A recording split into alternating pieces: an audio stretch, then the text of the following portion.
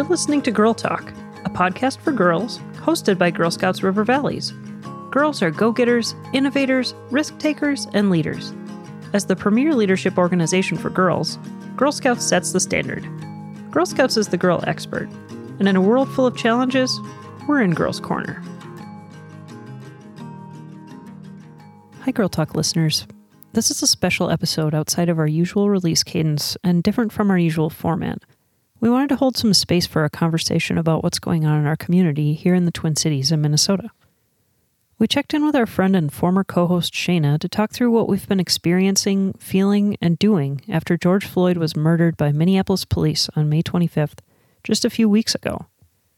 We got into some tough things, like feelings of grief, fear, and anxiety, feeling like we're not doing enough, how we find credible news and deal with social media, and the scary idea of society getting used to seeing violence and how it felt when it was happening around us. If you're looking for ways to help and things to do, you can find anti-racism resources and ways to take action on the Girl Scouts River Valleys Takes Action webpage. There's a link in the show notes. Take care of yourselves and your friends, families, and neighbors. All right, let's get into it. 2020. 2020 is holy moly. It's been a lot. It's been a ton. We're in it. It's 2020, and who else is ready for 2020 to be over? I've sort of mentally checked out of it already. I'm like, things aren't going to be what I expect or anywhere near normal until well past 2020. So I'm just like, 2020. I'm calling that at least in terms of coronavirus stuff, I'm just calling that a mulligan. Yeah, we do. Nice. We do. Yeah. I see some people are saying on Facebook and social media, your birthday does not count this year. You turn your age next year, and I'm about it. I'm not fighting anybody on that notion. No, that is not a bad idea. So Shayna, it's good to see you. It is so awesome to see you guys. I'm so happy to be back, and I adore our listeners. And this was something really special, and I'm just so grateful to be able to come back and check in and be a part of this again. So thank you guys. Just for some context for our listeners, we haven't recorded. I mean, Shayna's been gone for a little while, but Hannah and I haven't recorded together in months now because we've been home for months, over 100 days. And I don't know, so I'm in my basement where we usually record, but I know that Hannah and Shayna are in their closets because that's secretly the perfect place to podcast for people who record from home by themselves. So I can see them on video right now. They're both in their closets, and it sort of feels just totally normal though, because everything's so weird. And we're just so used to seeing each other online. It's totally not weird that you're both sitting in your closets. I just feel like, oh, there's my buds. And we're all together here. So we're going to talk about tough stuff today. This is going to be a little bit of a special episode. So we're here to talk about what's been happening in the Twin Cities and now the world in the wake of George Floyd's murder on May 25th at the hands of Minneapolis police.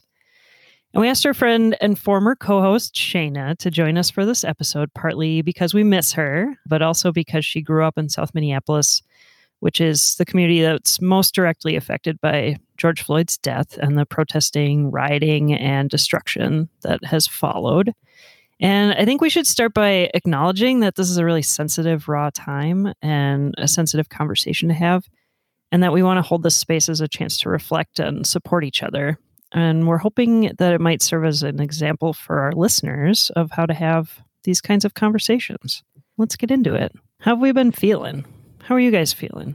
I keep updated on everything that's taking place from the news sources that I trust, from friends, family, but it's also it's sustained, continuous challenge behind it. Even though I'm so grateful, there's been gains. Folks are really coming together, finding ways to have community and express a great need for substantive reform and change. I feel so empowered, and I hold high love for the folks who are really trying to make some changes. But it's still very hard to consume updates and to recognize what's taking place. So I find myself taking very extensive breaks off of Facebook because So sometimes on Facebook, like even if people are posting, love or beautiful artwork of George Floyd, or examples of, having community and having lovely times for a memorial and spending time with each other and mourning and having beautiful community, those things are really powerful and they give me so much inspiration, but I still find it hard. So I just kind of avoid social media lately. George Floyd, what occurred is a tragedy. And it's just, it's an additional example of what's been occurring over time that people have been trying to highlight and make notice of. So it's just being aware of the trail behind George and the tragedy of George. That was just another example of systemic challenges we've been facing. So oh, sorry, that was a very long answer, but I just been kind of avoiding Facebook and social media. Because it's still a challenge. What about grief? I mean, I know, so we're a few weeks out from when this happened. So things are, things feel calmer just in terms of our city burning down and all of the really raw, immediate reactions. But what were those feelings for both of you and myself? Let's talk about what our feelings were when we were sort of in the thick of it, just hearing about things and trying to connect with people. And what were those feelings? I won't say that it's the same impact for me that it is for someone who is connected to George Floyd in some kind of way or is part of the Black community. But I do know that over time, becoming more invested in and connected to Black Lives Matter as a white person who cares about people's well-being and doesn't want them to be killed for doing nothing, essentially. It's the immediate reaction. I don't know. I was talking to someone about how as you build empathy for those situations, as a white person, you get so used to seeing, I think everybody does get used to seeing violence against Black people, which is horrible. But as you kind of break that down and build more empathy for those situations, seeing stuff like this becomes harder and harder. And so for me, it was really intense as the immediate situation was unfolding. But because we work at Girl Scouts, I think the biggest thing for me, honestly, was the young woman who filmed it. Yeah, just how I think she said something to the effect of someone had to do it. The fact that it was her is just heartbreaking, because, she's the age of the girls we serve in Girl Scouts. And she's the kind of girl that we would want to be supported by us and be a part of our community. So I think that was the one that was the part that hit me the hardest right away. Yeah. And it felt really intense. And her doing that was so important, especially because, sometimes, how many times have people, of color, Black men, Black people, been targeted, been harmed by the police, and it wasn't documented and it wasn't recorded. And unfortunately, different stories take place, or justice is not sufficient because of lack of evidence or lack of information. And so her doing that is like you mentioned, Hannah, that even when it's tough, that is what resiliency, grit, that's what it looks like. And that's what she did. And she's facing a lot of trauma and sadness afterwards. Yeah. And it's just really hard to continue to see this persistent intensity that is upon her. And and all of us, especially at the Girl Talk team, send her love. Yeah. Yeah. And then I think and then when you layer in the whole destruction aspect or whatever, I know that there's some evidence potentially that in the Twin Cities, after a little bit, it got sort of co-opted by people and people were coming in and kind of taking over that situation. But yeah, I feel like the situation that ended up unfolding is a valid and effective form of demanding what you need. You know what I mean? As you highlighted, Hannah, and I really want to hear Idell's take as well. It's manifestation of, as I talked about earlier, it's accumulating, it's recognizing, for example, with Colin Kaepernick, that was him trying to bring attention in a way that he felt was very respectful, but again, dismissing and always finding ways to have caveats for why that's not okay. Like that's, again, like kind of like dominant culture, always having stipulations on communities who are suffering. And for example, I've said on this show, I love politics. I love America. I want America to love me back. And it's hard because I don't, as a person of color, as a person belonging to marginalized identities, feeling shut out of different aspects or the full experience of being an American. And I adore America. I stand behind it vigorously with everything I have. But I'm also very, very candid and very honest, because to perfect our union, to disclose and to talk about and to work towards reform where we have our areas of challenge, because that's what we do. We're a new country, even still, like in terms of historical like time span. Like we still have so much to do, and we're this beautiful democratic experiment. And so, I mean, especially with as you highlighted, Hannah, with the damage to property, that is manifestation of over 400 years of challenge and institutional oppression. And also on top of COVID really illuminating economic disparities and so many challenges that not just people of color face, not just Black people, not just me, but folks who are working class, working poor. That also destructing property is another. I don't want to speak for everyone, but I think some things I see is also feeling that frustration and of being shut out of economic well-being. You know, and so that's another. It's another symbol of the deprivation and oppression that takes place in these communities. And I think that it was felt by Black people, by Black men, but also by people who are struggling, who have been struggling prior to COVID, has been exasperated financial struggle in COVID. So I just think that it was really symbolic and really telling of so many different facets of what's going on socially.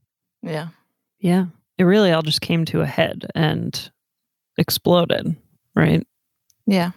I feel like we should also kind of recognize, like, even though the destruction like was necessary seemingly in the moment, like it has affected a lot of communities in negative ways by like the destruction of basically every grocery store in some of these communities that are already facing food insecurity.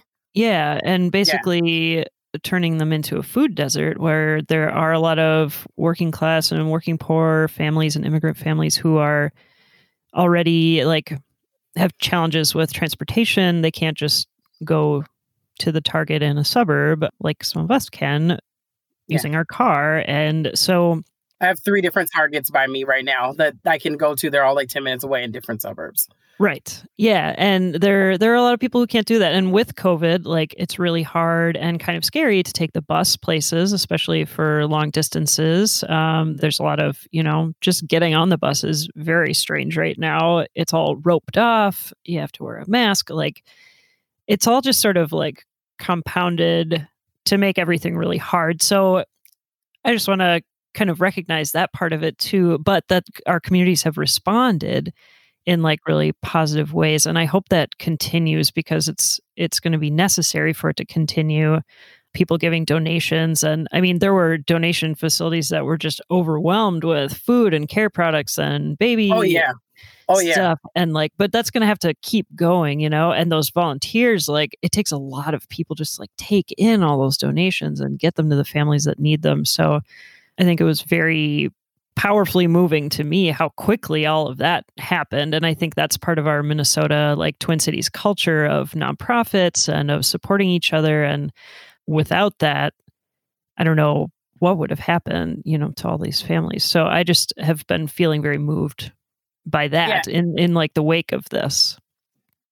That's such an awesome point that you highlight, Adele. So many communities, who are so innovative and so collaborative and they already have kind of like a model or understanding of supporting each other because you're all you got in some ways. And like you mentioned, Adele, it's not like there was formal, and this isn't putting our institutions down here in Minnesota, but it's literally been grassroots folks organizing, community members volunteering. It's not as though it's been facilitated or managed by formal avenues. It's solely been. Yeah, it's not like government led or anything, you know. It's been churches. It's been a cousin who hit up another cousin. You know what I'm saying? And so like you said, and I think that a lot of communities, like we've seen this formally in, the 70s with the Black Panthers, like in the breakfast programs and in education programs. Like we've seen different renditions of when communities come together and they're like, listen, man, I got you, you got me. Oh, you got a wheelbarrow. Well, I need one. I got this. Let's work together. There's so many times where communities work together, and this is another demonstration of that. Talking about kind of like action stuff that's been happening. I mean, that's one action that communities have been taking, but let's talk about what actions we've been taking. This is a tough one, man, because of mostly, I think for me, because of the COVID situation, I am a partial caretaker for a person who is at risk. So I can't just go to the marches and the protests without feeling very worried about that situation. Absolutely. I completely support it. And I think it's been really interesting and like helpful to see public health experts say, we know we've been, not wanting people to congregate in large groups, but this is important and this is a public health issue because COVID, it affects the Black community more than other communities. There's already all these systemic issues causing public health crises in that community. So, and police brutality is a public health crisis. So I think I've been glad to see that support like coming out from health experts, but from like a micro level in my own kind of family, it doesn't work for me to go to those things. So instead, I have been taking part in the donation piece early on, just kind of finding the places that were doing it. One of our favorite restaurants, maybe our favorite restaurant in the Twin Cities, shout out Pimento Jamaican Kitchen. They're like down the street from us. Black-owned business, really cool. They've been doing a lot of donation collecting, and now they have a fund for rebuilding immigrant and Black-owned businesses that were like face destruction. So kind of working with that. And then I think on top of kind of the donating thing, there's the element of like the white person's role in reaching out to their family and friends who are not yet here. They're working on their journey to get to a place of understanding. So like talking to my family, talking to my friends, talking to other white folks who are struggling with how to talk to their family and friends and helping them through it, especially so that a Black person doesn't have to help them with that, right? But also because, we have an experience that we can share about like, what does it mean to sort of bring your family along with you on a journey of understanding and that kind of thing. So those are the kind of ways that I've been taking action since I can't really go to the protests and marches. And I think too, there's a mental health element too. Like for me, the crowd level is a challenge. And so like, I feel like I had some sort of like guilt and anxiety around that. But when I took a step back and like, there's lots of different ways to help. So as long as you're not silent and doing nothing, you're contributing. So that's kind of been where I'm at. I am moved and inspired by how many white allies are involved in so many unique capacities and ways. And I wanted to speak to what you said, Hannah, because I have a lot of good friends who are learning and attempting to be more engaged and be involved in like systemic oppression, recognize where is this coming from, and also holding space. So if that means that, people of color, Black people want to go out and be involved, that means a lot of folks are doing what they can. A lot of white allies are doing what they can to make sure that they're supported and safe. And I think that that's really powerful because that has not always been the case. When I used to engage with Black Lives Matter, towards the inception, what was that, y'all? 2016? So 2017. At the time, I lost a lot of white friends because they would say, well, that person did make the officer feel concerned, or that person did have, 4 years ago, they did have discharge, and just always, and I think that they were learning. Just because I'm a person of color, just because I love politics, just because I love social justice, does not mean I'm always at this like heightened gauge of understanding. I'm also in journeys. I'm also learning, especially about other identities. I love to recognize, especially at Girl Scouts, we highlight this. There are various identities, neurodiversity identities, mental health identities, LGBTQ identities, so many that we have to recognize and hold space for. I'm not just trying to think about what is closest to me or what is in my proximity. That's not fair because that's discounting other things taking place. But in this regard, we are particularly highlighting the experience of Black Americans in this country. And so, but I want to hold space and be cognizant of other folks. But I appreciate that, Hannah, because back in the day, I know that they may have been on a journey and it takes time. And I'm sure that a lot of folks I know have evolved since then and come to different understandings or further conclusions. But at the time it was really hard to lose very close friends, people who I considered family, feeling as though I am race baiting or I am making them uncomfortable or I am making everything about race. And if you would just protest this way or if you wouldn't talk about it so much, it wouldn't be so contentious. And also, then again, that gaslighting of Black activists, of Black people, that gaslighting of, okay, see, look, you're making it about race. You're making us uncomfortable. Look what you're doing. There's always those caveats all the time. Yeah. And that's another rendition of white supremacy. That's another rendition of oppression, not permitting people to engage in this, especially through civics, through policy, through discussion with your other, like through dialogue with your other Americans and other folks within this country. I want to just highlight other Americans, other folks within this country, us together, living together, working together, being a community together. And that wasn't always the case. I was really disheartened by the friends I lost that I adored and was very close with. I was really disheartened facing fear of, retaliation in various different elements and levels of my life at the time. And so I just want to highlight, Hannah, I really appreciate you saying that, because and trying to extend and continue to expand the level of understanding and bringing folks in and hearing their reactions and hearing where they're learning. And also the thing is, I have friends in my life who are such thoughtful white allies, like you, Hannah. But unfortunately, I'm really sad to see that folks are feeling guilt because they're not showing up or doing certain actions, and there's not a rubric. Of course, being out there is important, but I get really scared and sad because people are like, "Well, I'm so sorry, I wasn't able to protest. I had to finish this, or I had to go help my mom." And it's like, but that's genuinely happening. Like I'm seeing, and also like it's kind of concerning because I'm seeing some white friends of mine who are allies who are doing some virtue signaling and kind of like it's kind of disingenuous and it's and I see them literally targeting other white friends, saying like, "Oh, have you done this? And I have this resource, and I'm very familiar in this area. Have you read this? Oh, you have not? Well, you can borrow it from me." And I'm like, wait, because and then I'm seeing people feel self-conscious. But the thing is, no one is the arbitrator or administrator of what you're supposed to be doing. There are folks there's been various different personal reasons where I haven't been out in like the last couple of weeks. And I don't want anyone to then negate my Blackness or say, well, oh, you go to school for political science. Oh, and you really care about social justice. Well, I didn't see you out there and I need to see a timestamp on your Instagram. That is not okay. Like the thing is, I do get the frustration that people are like, some people are not doing enough. Like as white people, you need to make sure to, to make a stand and to help you harness the energy and really validate. I get that. I think that there's a difference between being inactive and finding ways that are not just on the ground, because also protesting is really cool, but are you protesting, but then going back and having a certain face when you're in your own community or with your own, like, that's not helpful.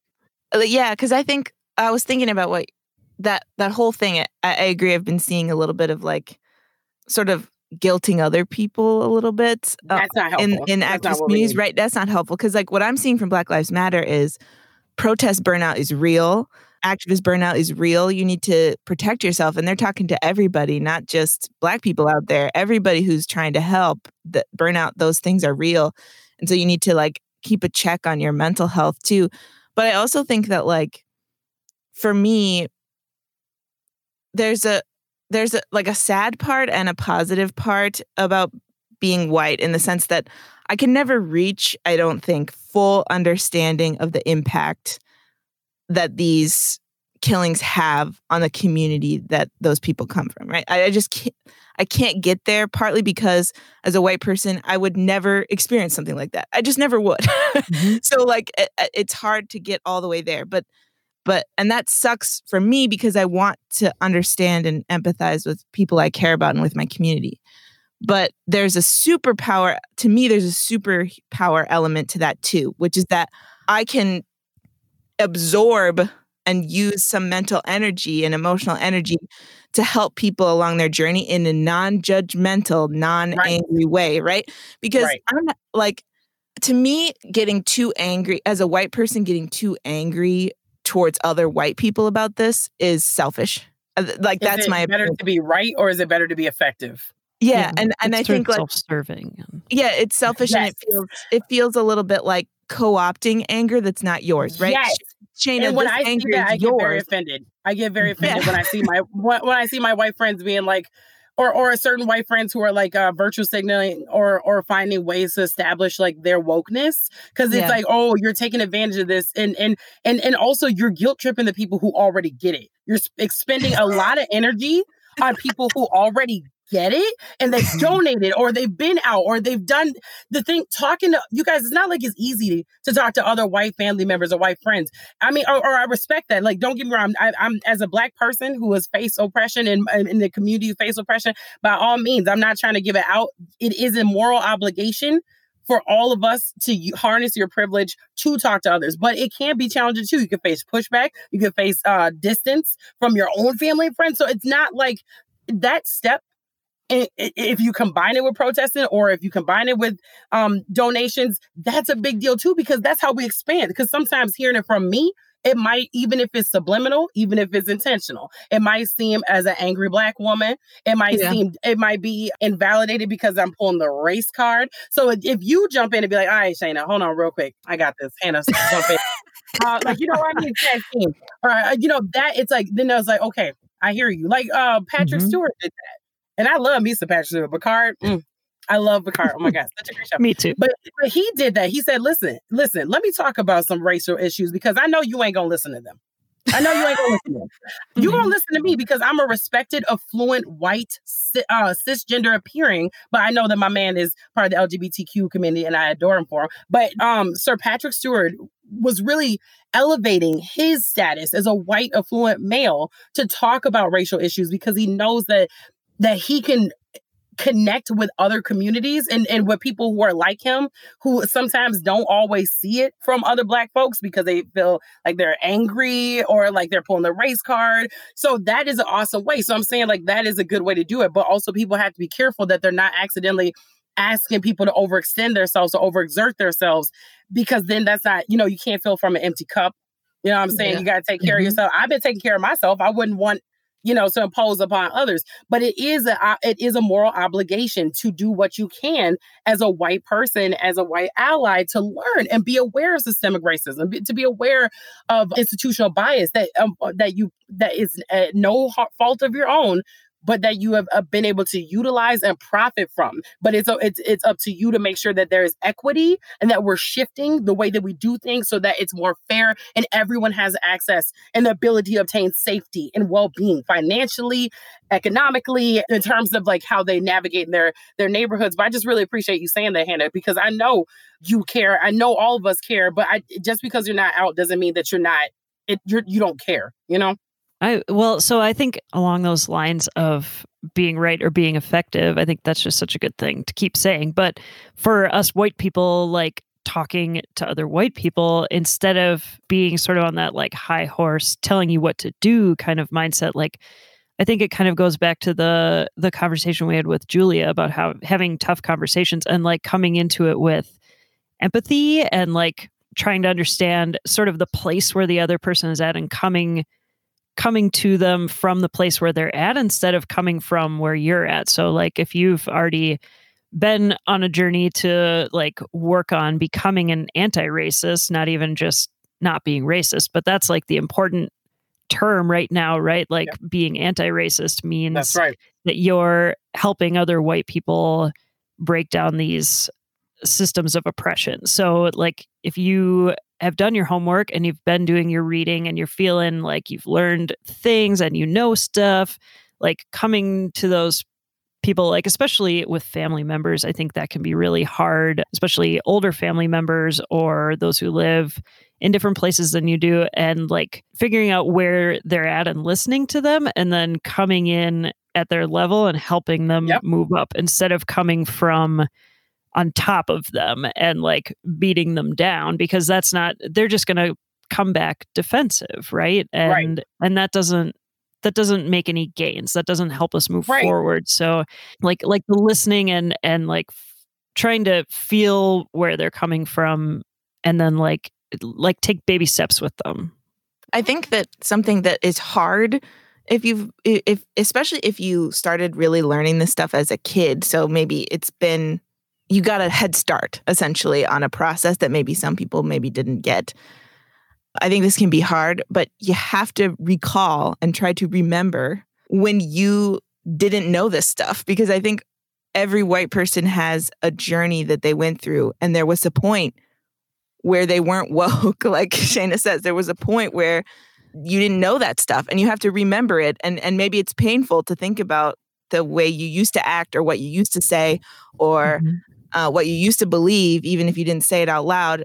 Maybe that's painful, but if you can access that part of yourself, you can be more empathetic to people who are still there, I think, and help bring them along. And I think there are a lot of people, honestly, right now. I mean, I don't know, Shane, if you saw that New York Times chart about like the support for Black Lives Matter has increased more in the last 2 weeks than it did in the last 3 years or something crazy like that.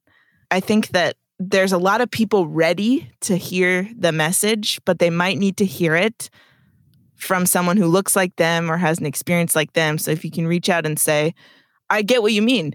2 years ago, I thought the same thing. Or 2 years ago, I wasn't sure, but this is what helped me understand.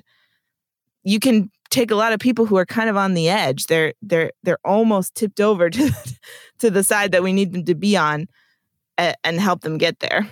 No, exactly, Hannah. And and also don't mistakenly get on a high horse or be so excited about your knowledge that you accidentally become ineffective by pushing people away by grandstanding and, really, like you mentioned, co-opting, like, oh my goodness, I am so virtuous. I am a woke white ally, to a point where you start to become aggressive with folks. And then again, you can push them further away, or it's not effective, or you make them feel self-conscious. It's a journey. They can't get there by you browbeating them. That's not going to help. That's just making you feel good.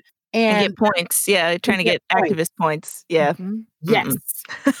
Yeah. Well, so Shayna, at the beginning, you had talked about sort of like being off social media, and I've also been having kind of problems with social media. And so I know this special episode we're doing is really kind of just about the three of us, but we also have to think about our girl listeners. So I want to talk a little bit about like, how does social media play into that feeling of guilt for those of us who are in white bodies, and like talking about sort of like, because girls are on social media, they're in a generation that's on it constantly. And, I just want to like talk about like, how do you feel those feelings, and how do you keep yourself from feeling really guilty so that you can get to a place where you can make a difference, because that's where all this stuff is on social media. I think that you should treat anyone there's a couple layers to this. If a white person is guilting you about getting your activism to a certain point, I treat that with skepticism right off the bat. Right off the jump. The jump. I think that they were not appointed or elected. Yeah. There's not a rubric that they're following. Yeah. The rubric is very arbitrary and developed by themselves. Right. Yeah, right. So for me, I'm taking cues from organizations, from leadership, in this case, who are Black, who are saying, this is what we need, right? So I'm seeing Black Lives Matter say, this is what we need from you, XYZ. And that includes, we need you to take breaks. We need you to prevent burnout so that we can keep this movement going. So like for me, in terms of what to do, I'm listening to I'm taking cues from like Black leadership on this. Yes. Right. And I think that's a safe, like that's a good place to go. And sometimes that might feel a little uncomfortable if you're still kind of getting into the like swing of this, because there is more anger there, rightfully so. Sometimes, you know what I mean? And that's only relative to like people of color too. Yeah, right. And so like but I'm not skeptical of that anger, right? Because that's coming from a real, like a community place of that it's not for points, it's for progress, if that makes sense. And so yeah, taking the cues from Black leadership. So following, you know, Black Lives Matter, following Black Visions Collective, following some of these other, you know, communities against police brutality. Humanize my hoodie. Yeah. All those kinds of organizations, all the justice for this person, justice for this person, justice for Jamar Clark, justice for George Floyd, those kinds of organizations. That's like, yeah, who I'm looking towards for what I should do.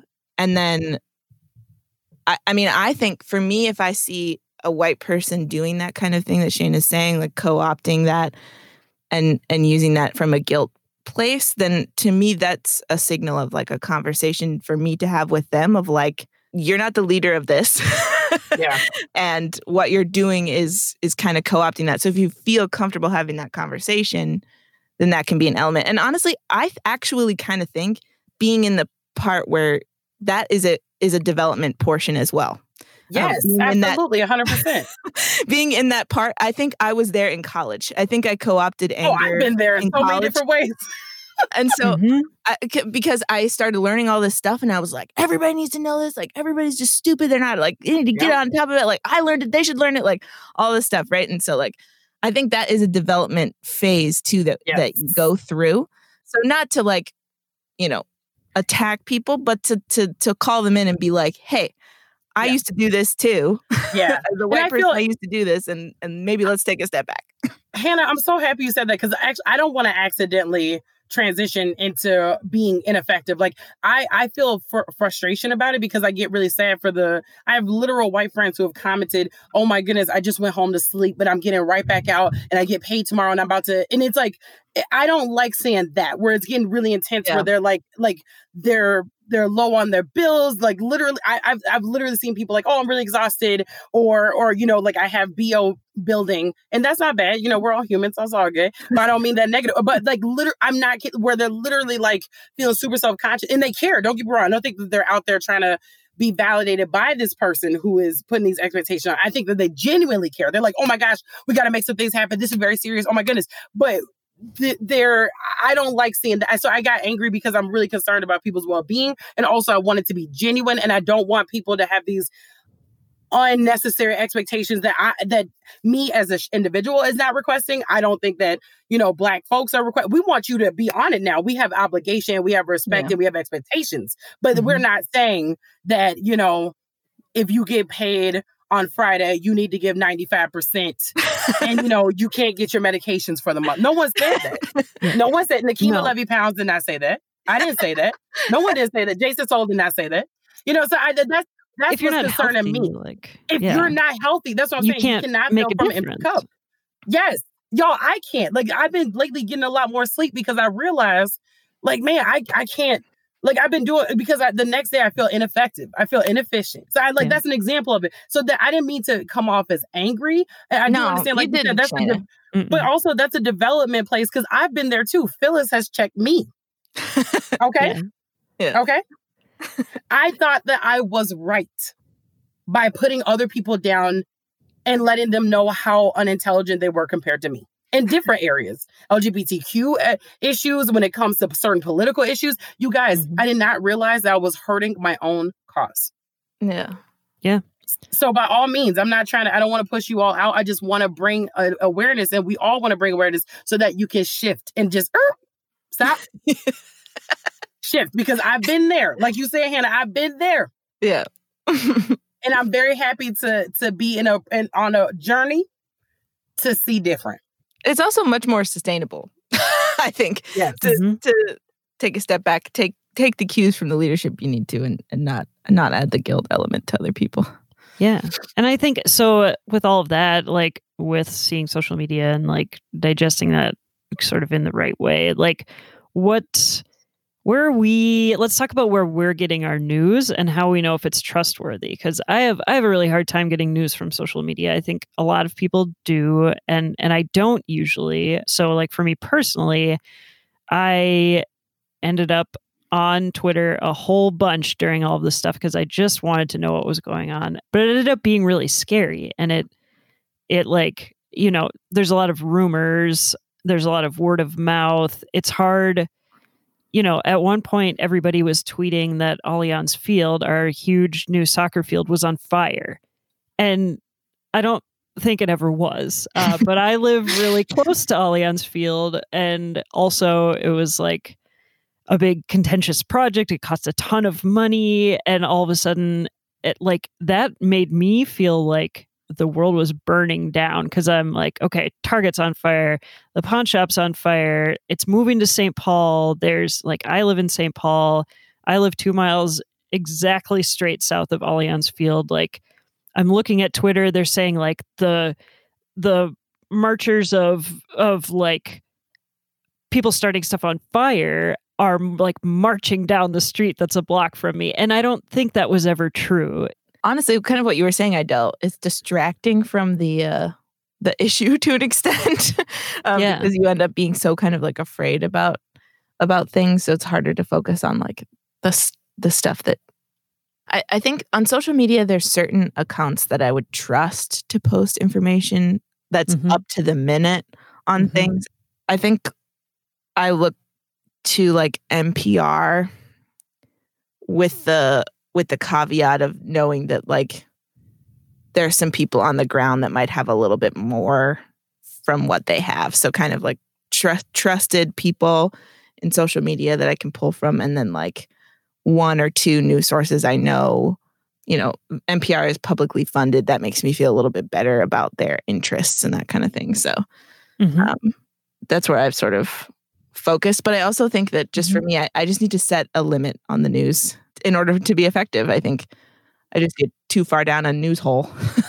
Yeah. I found it interesting just being like living locally here in the Twin Cities, which was like the epicenter of everything that was going on, that all of the national news outlets were 100% covering us. So it just felt like, Minnesota doesn't often just cover, like MSNBC doesn't just 24/7 cover Minnesota. So like that, it felt sort of powerful to me. And like, I know MSNBC can be biased sort of on the left side, similar to how Fox News can be sort of biased on the right side. So you kind of have to like pick and choose your shows that you watch. But just seeing like reporters on the ground for MSNBC, they had a really excellent reporter that we were just sort of like obsessed with watching, who was in the protests, like getting tear gassed. And like that was because I also couldn't go to any protests because my wife is high risk for COVID, and we were just nervous about that. And so we chose some other ways to take action. But like watching the protests live on national news it just felt kind of powerful. Yeah. But yeah, NPR and also the Daily podcast from the New York Times was also covering, like they had an interview with Jacob Fry. They talked about like how Black Lives Matter started. Like I found that very helpful, and just to have these like really genuine, like in-depth pieces on what's going on, because I get overwhelmed by like all of it. So like if you get like a really in-depth piece of one thing, I found that really helpful. So yeah, those were kind of the places I turned to. How about you, Shayna? I really like, I hear what you guys meant about like the leanings that happen, like the ideology leanings. Yeah, I think we have to have discernment, ensure it's credible sources. I notice a lot lately in the comments, people are saying like, hey, where did you find that? Can you submit an article? And I think that that's lovely, because similar to what you said, Idel, I heard that a gas station close to my home was on fire. And I looked it up and it was not.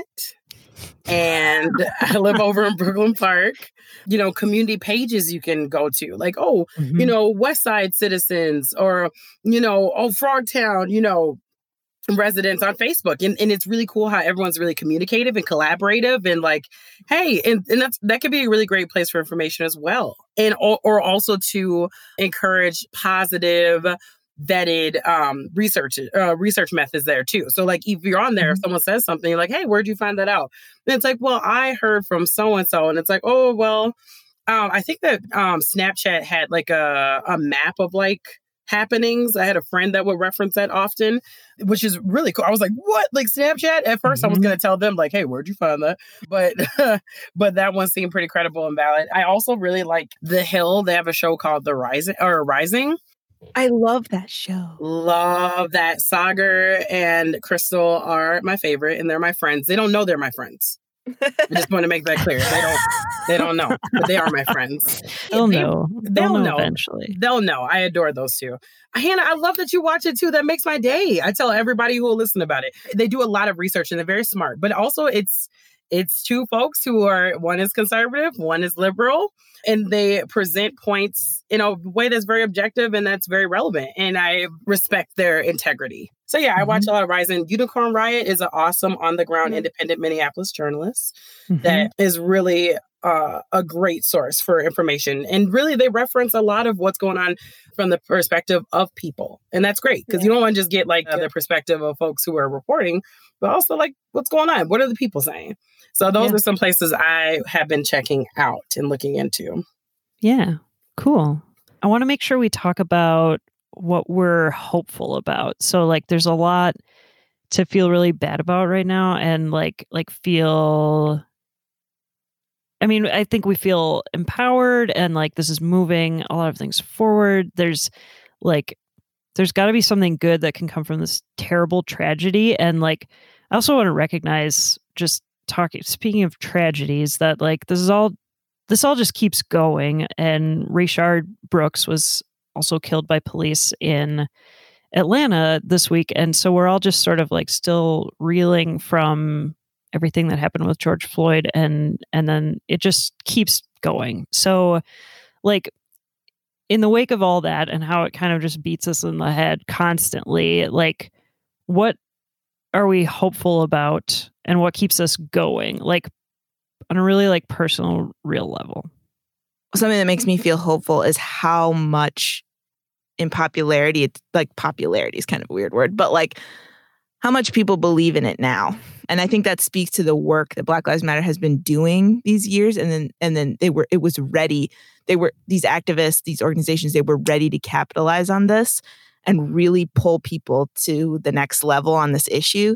So that makes me feel hopeful because I see like a lot of, I don't know, it feels a little bit different this time. I don't know how it feels to you, Shana, but it feels a little bit different in that like there's more white people who are supporting that. And I'm not trying to give props to any companies, really. That's not what I'm here for. But I think it's a sign of the times that makes me feel hopeful that companies feel like they have to make a statement about Black Lives Matter right now. Like, I'm not saying they're all genuine. I'm not saying that they all actually follow through on policies that are good for Black people. But the fact that companies feel pressured and like this I have to do, because here's the thing, companies don't take risks. They don't. No. They're protecting the bottom line. So when a company feels like they have to make a statement about something like this, it shows how the public's opinion has changed. And so that feels hopeful. And if we can just kind of keep this energy going around it and not get burned out, then I see some potential policy changes like in Minneapolis with the Minneapolis City Council and some other places like that, where people are feeling like they're forced to respond to this. They have to, like, we're out of time. We have to respond now. That makes me feel out of time. Hopeful. We're way out of time, way past out of time. Yeah, right? way past out of time. So that makes me feel a little bit hopeful. Something that makes me feel hopeful is I really enjoy how like folks are referencing the historical relationship America has had to Black people and how they're viewing and understanding our current situation. I really appreciate it. Like what took place with George Floyd is devastating. And I'm really inspired that in this conversation, we're talking about other elements like mass incarceration. We're talking about, systemic oppression. We're really kind of honing in on what historically has taken place within the country that has been a part of placing Black people in a position to not reap all the benefits of America, and also to be negative sentiments that take place and how it penetrates economics. And also, I think that sometimes racism is ugly and it's terrible. And I also think it's not purely just because of how someone feels or their impressions, but also because it's advantageous and it's economic. And you can pick who's winners and losers. For example, when we talk about defund the police, we're not just saying, let's talk about police reform. Let's talk about no chokeholds, warrior training is extremely problematic. But we're also understanding when we say defund the police, it also means to allocate resources to things like mental health, social workers, housing, things, economic tinderboxes that really perpetuate and that precipitate these issues of disenfranchisement. Is not just about oh yeah, guys, racism only takes place in the form of police violence. And plus, the police are trying to provide a service. I understand that they've been the mental health counselors. They've been the folks who are supporting people in drug addiction. But we need to rely on the services that we have that's actually meant for that are violently underfunded and not as supported as they should be. They're assets, they're community aids. And so I'm really happy because defund the police talking about how, and for example, population growth in some areas 50%, but police budgets have gone up 100%. Just recognizing that type of money and time and effort and resources is supposed to be devoted to meaningful community initiatives. Community initiatives and people who are taking care of young people, employment, housing. Those are the things that make it so that, there's conditions where there's areas and people that are struggling, and then you over police those areas by not taking care of underlying issues and vilifying those people instead of recognizing the responsibility that we have to everyone's well-being and not perpetuating racist or discriminatory ideas that then permit you to put those people in lack strategically and institutionally. Yeah, that's similar to what I feel hopeful about, is that it seems like the conversation not only became crazy urgent, even though it's always been necessary, but now it's upfront, it's personal, it's urgent, but people are talking about it in a more holistic way than I've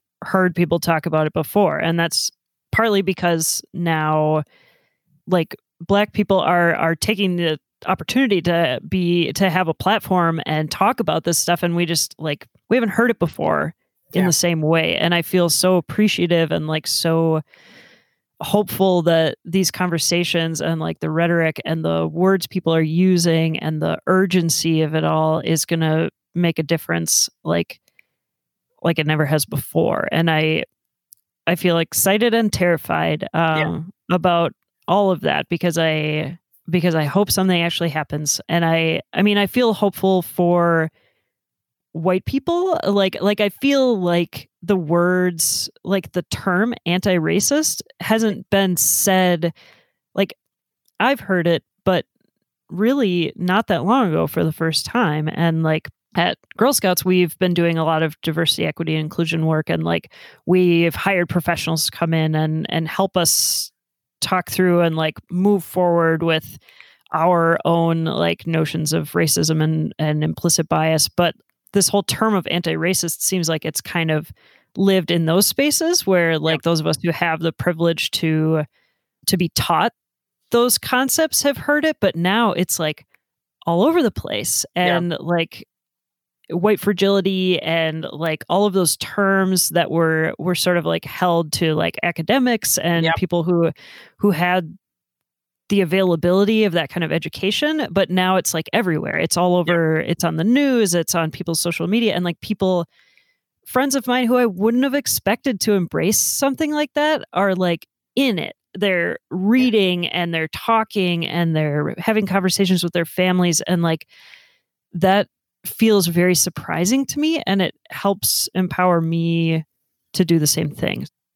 To kind of wrap us up. We've said a lot of terms and a lot of stuff and big words. And I know like a lot of girls who listen to our show are super smart and they have heard all this stuff. But like, I encourage you to, if you heard something today from us that you haven't heard before, or it kind of went over your head, like to just do some Googling and do some research. And that's all part of this, is like learning what all of this means. So like do some research on white supremacy culture and like how the police started and how it was tied to slavery from the beginning, and like things that we, especially those of us who grew up in white communities in rural or semi-rural areas and went to school in those communities, like didn't learn. I don't know that anybody really learned it in school. And like there's a lot of resources out there right now that will blow your mind and just sort of blow the top off of everything. I've been listening to the 1619 podcast from the New York Times, and it's all Black voices talking about slavery in a way that's like super digestible, but like very mind blowing. So like white supremacy culture, institutional or systemic racism, defunding the police, like look up what all that stuff means and figure out how you feel about it. Right. And know that we've all been there. We've all looked things up. We've all did trial and error. Like explore, talk to others, take time and jump in. Yeah. Like literally just jump in.